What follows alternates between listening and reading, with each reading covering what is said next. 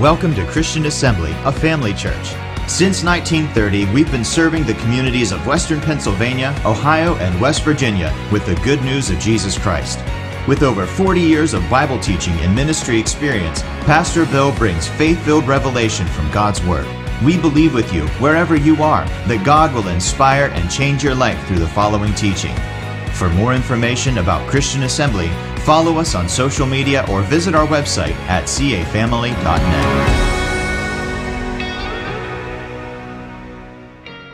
No matter what we do to try to celebrate Christmas, whether it's your celebration tomorrow, whether it's your church service here tonight, you can't improve on the first Christmas, can you?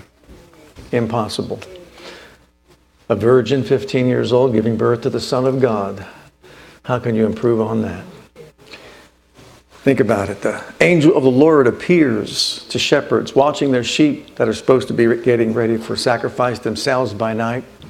And the glory of the Lord shone round about them. Can you imagine that scene? What it was like. And then the angel proclaims, "For unto you is born this day in the city of David a Savior, which is Christ the Lord." Does it get clearer than that? Are we dismissing any of our youth this evening? Okay.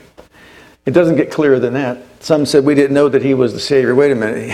The angel said with the heavenly host, "For unto you is born this day in the city of David a Savior, which is Christ the Lord." So they knew it was the Messiah. And that was his introduction. And then, of course, we know that the wise men were led by a star to the birthplace where they offered gold, frankincense, and myrrh. All fit for a king, a priest, and of course for his death. But all that took place. How could they not know who he was? You think that it would be that simple, right? But they didn't. You have your Bible out there? If you don't, we're going to put the scriptures up for you. But tonight we're going to talk about something I think that's important. It's called the incarnation. And my subtitle is Why an Incarnation? Let's pray. Father, we thank you so much for the revelation of your word and the revelation of Jesus Christ, who has come to reveal to us your heart for humanity. Thank you for the love that you displayed in him, bringing us back to yourself by the sacrifice of his life. As we study the word tonight, Father, give us ears to hear it, hearts to receive it, minds that are open to it, and change us by it from glory to glory, that we might live the life that you've called us to live, and that we might represent you well upon this earth. Be glorified in and through our lives. In Jesus' name, amen. 1 Timothy 3:16 will be our opening text, and look at the verse. Without controversy. It's not controversial here, Paul's saying. Without controversy. Great is the mystery of godliness. And then he explains that God was manifest in the flesh, justified in the spirit, seen of angels, preached unto Gentiles, and then believed on in the world and received up into glory. There, in a nutshell, you have the whole gospel, don't you? Think about that. Notice that the gospel message, it's a mystery. The mystery of godliness. And tonight, we're here to celebrate one of those mysteries, which is God manifest in the flesh. Look at Matthew 1, verse 23. "Behold, a virgin shall be with child." That in itself doesn't make any sense, does it? "And shall bring forth a son, and they shall call his name Emmanuel," which being interpreted is God with us. Not a God with us, not a representative of God with us, but who? Whom? God with us. So the mystery of godliness is the incarnation, the hypostatic union of deity and humanity in the person of Jesus Christ. Now, let's take a moment to think that through, to try to wrap our brains around it. Can you imagine the second person of deity who is there in that sphere of heaven, who created the heavens and the earth and seen all that in them is, who basically said himself, "Can anybody build a house that's going to hold me?" He wasn't pleased with just living in a tabernacle with Moses or Solomon's temple. And plus he said, what man with his hands is going to build a house to hold me? He's the creator of the universe. But then he steps out of heaven into the world he created. See, the God of creation steps into his creation. Why? To rescue the man that he created from his fallen state. And how does he do that? In incarnation. If the whole universe can't hold him, how can he enter into the womb of a woman into a body she provides for him, and then grow up like any other human being. It's almost incomprehensible, isn't it? But that's what we're celebrating here tonight, the miracle of the incarnation. Now, if we were thinking logically, we would say, now, Lord, why didn't you just use Abraham, Isaac, Jacob? You know, David was a man after your own heart. And what about one of the prophets like Isaiah, Jeremiah, Ezekiel? What about an apostle? The apostle Paul was a pretty good individual. Why wouldn't you just use one of them to do what needed to be done? No, instead, you leave the sphere of heaven. You enter into a womb. You inhabit a physical body, and there is a union that takes place. The hypostatic union. And you're born the God-man. And you walk on this earth for a purpose. And we're going to talk about that. In 1 Thessalonians chapter 5, verse 23, the reason why he couldn't use Abraham, Isaac, Jacob, Daniel, Ezekiel, and Jeremiah, you know he wouldn't use Jonah. I mean, you knew that right off the bat, right? You think he's going to Tarshish? He's long gone from here. Look at this verse. And the very God of peace sanctify you wholly, and I pray God your whole spirit and soul and body be preserved blameless to the coming of our Lord Jesus Christ. Notice the triunity of man revealed here. Spirit, soul, and body. Man is a tripart being. Go back to Genesis, back to the very beginning. When God made man, he produced his body from the dust of the earth, formed it, and then it wasn't alive until he breathed into his nostril the breath of life, and he became a living soul. Well, when the fall came, his spirit was separated from God. His soul was darkened, and his physical body became subject to death or mortal. We call that the flesh. Now, why am I saying this? Well, because in the fall, man was affected in all three spheres of his being, all three dimensions, spirit, soul, and body. But there's also one more area where he was in, you could say, affected by. Look at Leviticus chapter 17 and verse 11. For the life of the flesh is in the blood. Anybody here a healthcare worker? How important is the blood? How important is the blood to determine the health of a physical body? Extremely important, right? Okay. Well, the life of the flesh is in the blood. I've given it to you upon the altar to make an atonement for your souls, for it is the blood that makes an atonement for the soul. Here's the dilemma. When Adam sinned against God, not only did his body become subject to death or mortal, his flesh also, his blood was tainted with sin. And because his blood was tainted with sin, Romans 5:12 says, death passed upon all men. Let's read it. Wherefore, as by one man sin entered the world, and death by sin, so that death passed upon all men, so that, or for that all have sinned. We've got a problem here. Man can't save himself, no matter how good he is, no matter what he does. It's impossible because of the bloodline. See, his blood is sin tainted. And so therefore, since it's blood that's required to make an atonement for sin, Abraham's blood is tainted. Isaac's blood is tainted. David's blood is tainted. Everyone's blood is tainted. Your blood, my blood, everybody's blood was tainted. And therefore, you cannot make a proper sacrifice for sin because your blood's not qualified. Look in the book of Acts, chapter 17. And in verse 26, this is Paul's message at Mars Hill. If you recall the story where these individuals that were there at Mars Hill, this is in Greece. And these individuals were very, I should say, individuals that thought that their race was better than anybody else. Let's put it that way. They thought that they were the superior race of all people groups of the world. They had it all together. You know, they had all these gods that they worshiped, and finally, even the unknown God. I mean, they covered it all. The unknown God, and they had an idol, for that. And Paul came along and he just said, well, wait a minute. You see this here? Unknown God? Let me tell you about the known God. And so he begins to preach. And this is part of his message. And had made of one blood, notice, all nations of men for to dwell on the face of the earth, and had determined the times before appointed and the bounds of their habitation. So from one pool of blood he's made all men. So everyone is traced back to Adam. Because of Adam's high treason and sin, his blood is tainted, and every child born from him and their relationship throughout all the world, their blood is tainted with sin, and there's no possible way that they could spill their blood to pay their sin debt before God. So everybody is doomed for an eternal lake of fire. Look at the book of Hebrews chapter 9, verse 22. Almost all things are by the law purged with blood, and without shedding of blood, notice there is no remission, none whatsoever.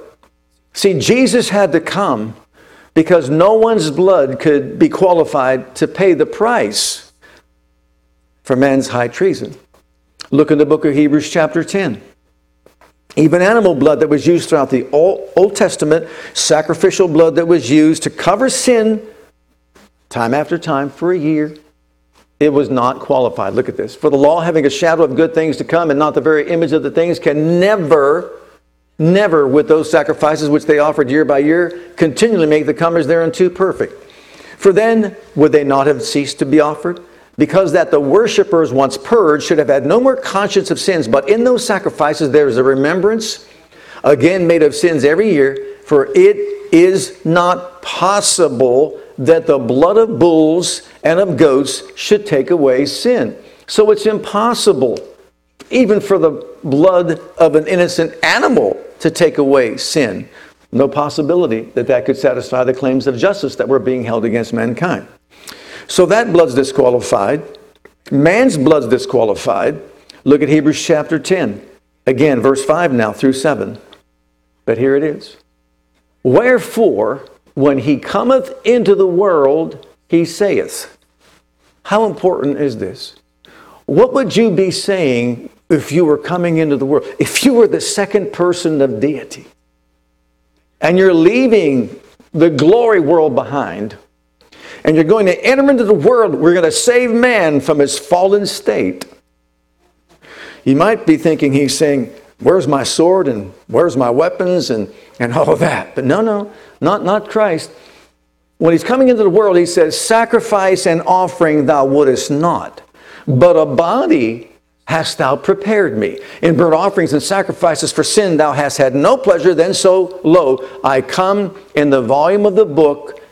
It is written of me to do thy will, O God. What was provided for him? A body. You had no pleasure in these sacrifices. The Old Testament sacrifice could not satisfy, could not redeem man, could not remit sin. And so therefore you provided a body for me. So once again, he leaves the glory world behind, and he is now coming into the world by the legal channel, which is birth.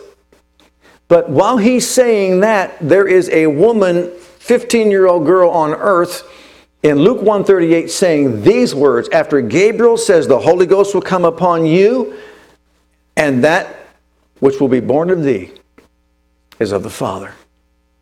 The Spirit of God will cause you to conceive the Son of God.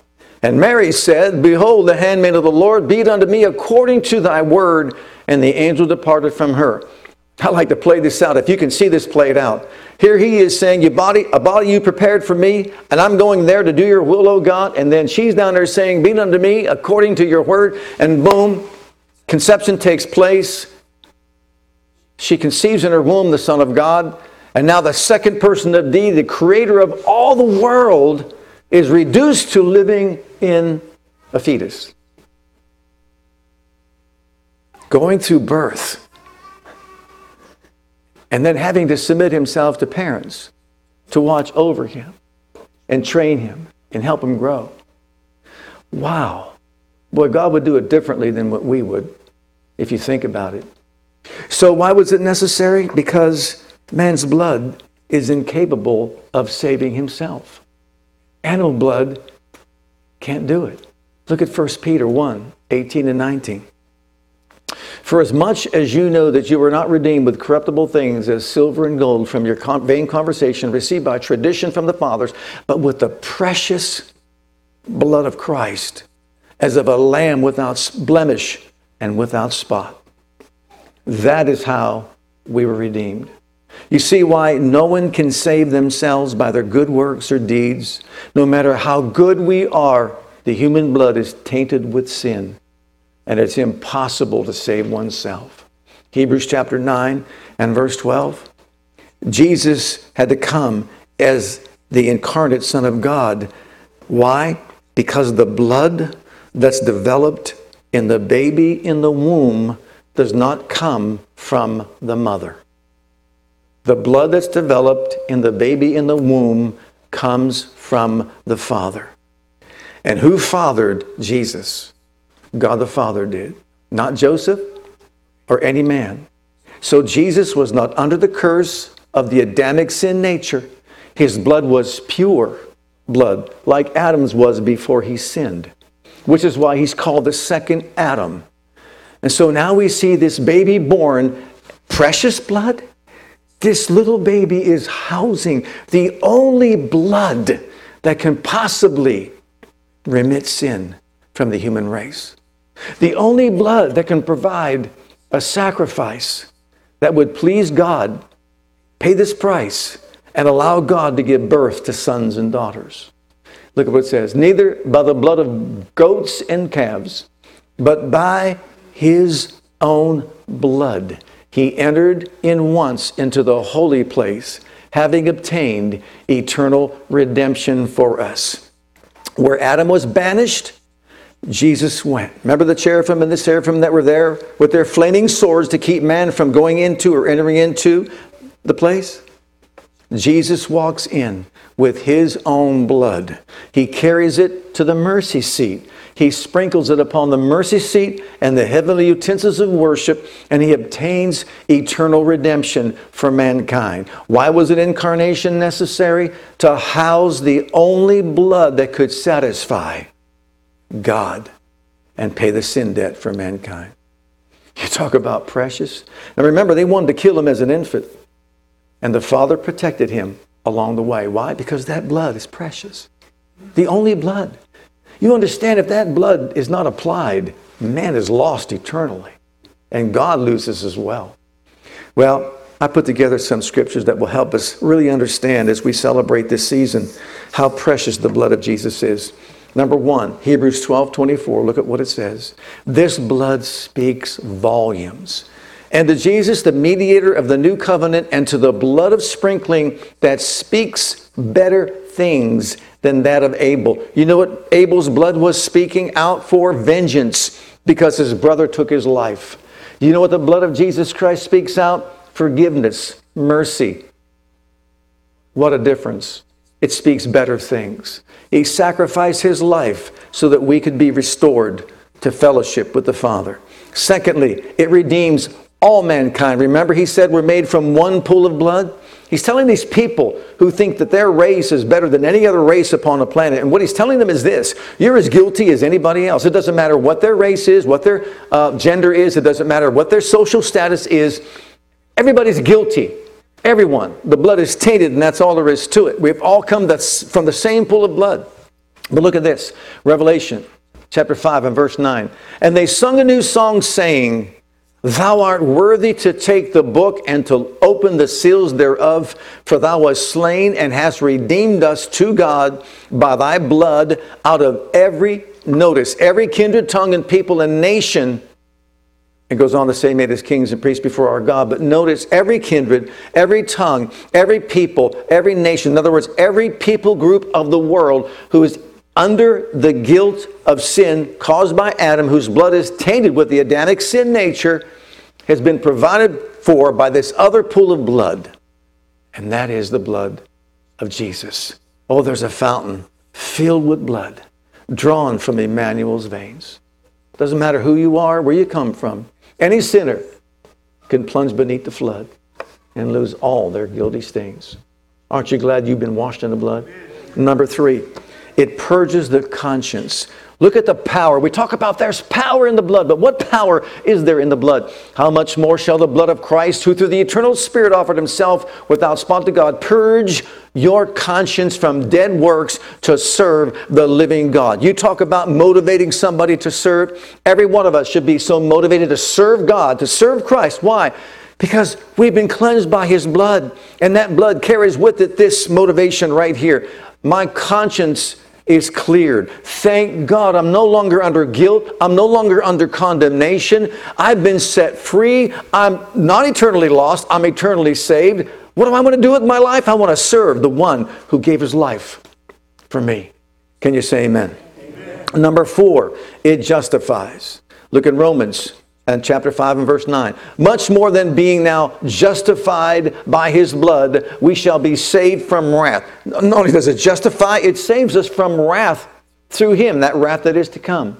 You and I don't have to be concerned about wrath that's to come because we've been justified by the precious blood of Jesus, which means before the Father, it's just as if we had never sinned. It's like taking us back to Adam before he ever sinned. We have that same status before the throne of God. We've been justified. How? By the precious blood of Jesus. Look at the next one. Number 5. It cleanses us as we walk every single day. But if we walk in the light as he's in the light, we have fellowship one with another. And the blood of Jesus Christ, his Son, what does it do? Cleanses us from all sin. Can you imagine that? Every single day of our lives, we know we missed the mark. We know we fall short. Enemy wants to bring guilt and condemnation our way, but we are cleansed by the precious blood of Jesus every single day as we walk with this revelation. Thank God for the blood that was housed in that infant baby who went to a cross and shed it, but then took it before the throne of God and says, now let my people go. Remember Pharaoh? Remember Moses before Pharaoh? Let my people go, that they can serve me. Let my people go, that they can serve me. And they wouldn't do it, but then they lost the firstborn, then they let the people go. But if you had the blood applied to your house, the doorposts and lintel of your house, well, thank God you didn't lose yours. Aren't you glad you applied the blood to your life? If they could have that kind of protection, what kind of protection should we have having the blood, not of a sacrificial lamb, literally, but the Son of God's blood that's protecting us? Look at the next one. It brings us close to God. Look in the book of Ephesians, chapter 2, verse 13. But now in Christ Jesus, you who sometimes were far off are made nigh. How are we made nigh to Jesus or to Christ or to the Father? How are we made nigh? How are we brought close into fellowship with him? How? By something that we've done? By being so good? By reading enough of the Word of God? No, how? By the blood. By the blood of Christ. We come nigh to him. Look at the next one. This blood has purchasing power. You think your credit card has purchasing power? Check out this one. Acts 20 and 28. Take heed therefore unto yourselves and to the flock, all the flock, over which the Holy Ghost has made you overseers, to feed the church of God, which he hath purchased. How? With his own blood. Why was an incarnation necessary? To provide the blood that would purchase us, pay the penalty of our redemption, the ransom that was necessary. Look at the next one. You know this one, you should know it well. Peace. Is it good to have peace with God? Colossians 1 and verse 20. And having made peace through the blood of his cross, by him to reconcile all things to himself, by him I say, whether they be things in earth or things in heaven. The next one, Revelation 12 and verse 11. And they overcame him. There's overcoming power in the blood, by the blood of the Lamb and by the word of their testimony, and they loved not their lives unto death. When we stand before the opposition in this life, it's important to know that the blood of Jesus has made for us a covenant with God. Promises of victory are found in the blood that was shed for us. And we can apply the principles to our lives and overcome as we know the Word of God and the blood covenant that we have with him. How do we overcome? By the blood of the Lamb and the word of our testimony. The next one, it's a revelation of God's love. And sometimes I think we overlook little things like this. And from Jesus Christ, who is the faithful witness, the first begotten of the dead, and the prince of the kings of the earth, unto him that loved us and washed us from our sins in his own blood. Notice the washing us from our sins in his own blood was motivated by love for us. His love for us was so overwhelming,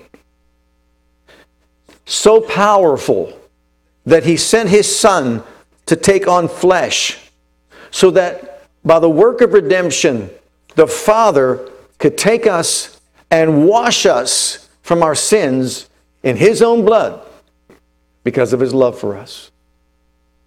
If you don't feel loved, Read that verse over and over again. Imagine how much He loves us. When Jesus said, greater love has no man than this, He meant it. That a man would lay down his life for his friends. Or even more so, that a father would lay down the life of his son for those he wants to become his sons and daughters. The next one, it gives us access, and this is so powerful, to the Holy of Holies, this blood of Jesus. Hebrews chapter 10, verse 19. Having therefore, brethren, boldness to enter the holiest by the blood of Jesus, by this new and living way that He has consecrated for us, that is to say, through His flesh.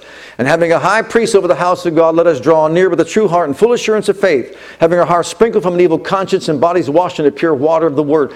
Here it is, the blood of Jesus Christ, the access to the throne of God that we all have. The road is paved with the blood of Jesus. Maybe other parts of heaven might be paved in gold, but I'm telling you, the street that leads to the throne of God, the holiest place of all, is paved with the blood of Jesus. It's our new and living way to enter into the holiest place of all. And finally, it seals the new and everlasting covenant, and that's why we're here this evening. Look at Matthew's Gospel 26, verses 27 and 28. And He took the cup and gave thanks and gave it to them, saying, drink ye all of it, for this is my blood of the New Testament, which is shed for many for the remission of sins. And Paul said, as often as you do it, remember Him. Why is the blood of Jesus precious? It's the only blood that could redeem man from his fallen state. It's the only blood that can restore a right relationship between man and God. It's the only blood that can do all these things that we just talked about here. It has nothing to do with your performance. It has everything to do with the performance of Christ and what He did in the shedding of His precious holy blood. You see, the blood in that womb, in that baby, came from the Heavenly Father, not from Joseph. And this is what was necessary. So in our conclusion, look at Romans chapter 5 and verse 19. For as by one man's disobedience, anybody know his name? Adam. Many were made sinners, so by the obedience of one shall many be made righteous. What's his name? Jesus. He's also called the second Adam, isn't He? He did what the first Adam could not do. But the second Adam didn't fail, did he? Can you imagine walking around knowing that my body is housing the only blood that can redeem the world? Hard to imagine. But that was Christ. So, this is the culmination of it all. The incarnation is God stepping out of the glory world into the human world for the purpose of taking on human flesh so He can destroy him that had the power of death, that is the devil, so that He could provide blood that would qualify to redeem man from his fallen state. And Jesus willingly came, laid down His life. And by the way, those shepherds that were watching their flocks by night, the flocks that they were watching were the ones that they were using to sacrifice unto the Lord. And when Jesus came to that, or the angels came to those very ones, basically they said, you might be watching these lambs that are going to be sacrificed, but the Lamb of God has been born in the city of David. And you know why? In Micah 5:2 it says Bethlehem Ephrathah, because there was more than one Bethlehem. And the angel was specific. You think he doesn't know geography? And said, that is where He's born. And you'll find Him there, in a stable, in a manger. And let all come and worship Him. Beloved, this is mind-boggling. Is it not? You can't wrap your brain around it. All you can do is accept it by faith and say, thank you, Father, for a great plan of redemption. Thank you, Jesus, for the willingness you had to humble yourself to become a man, be obedient to death, even the death of the cross. No wonder God highly exalted Him and gave Him a name above every other name. And then, precious Holy Spirit, make all this a reality in our lives.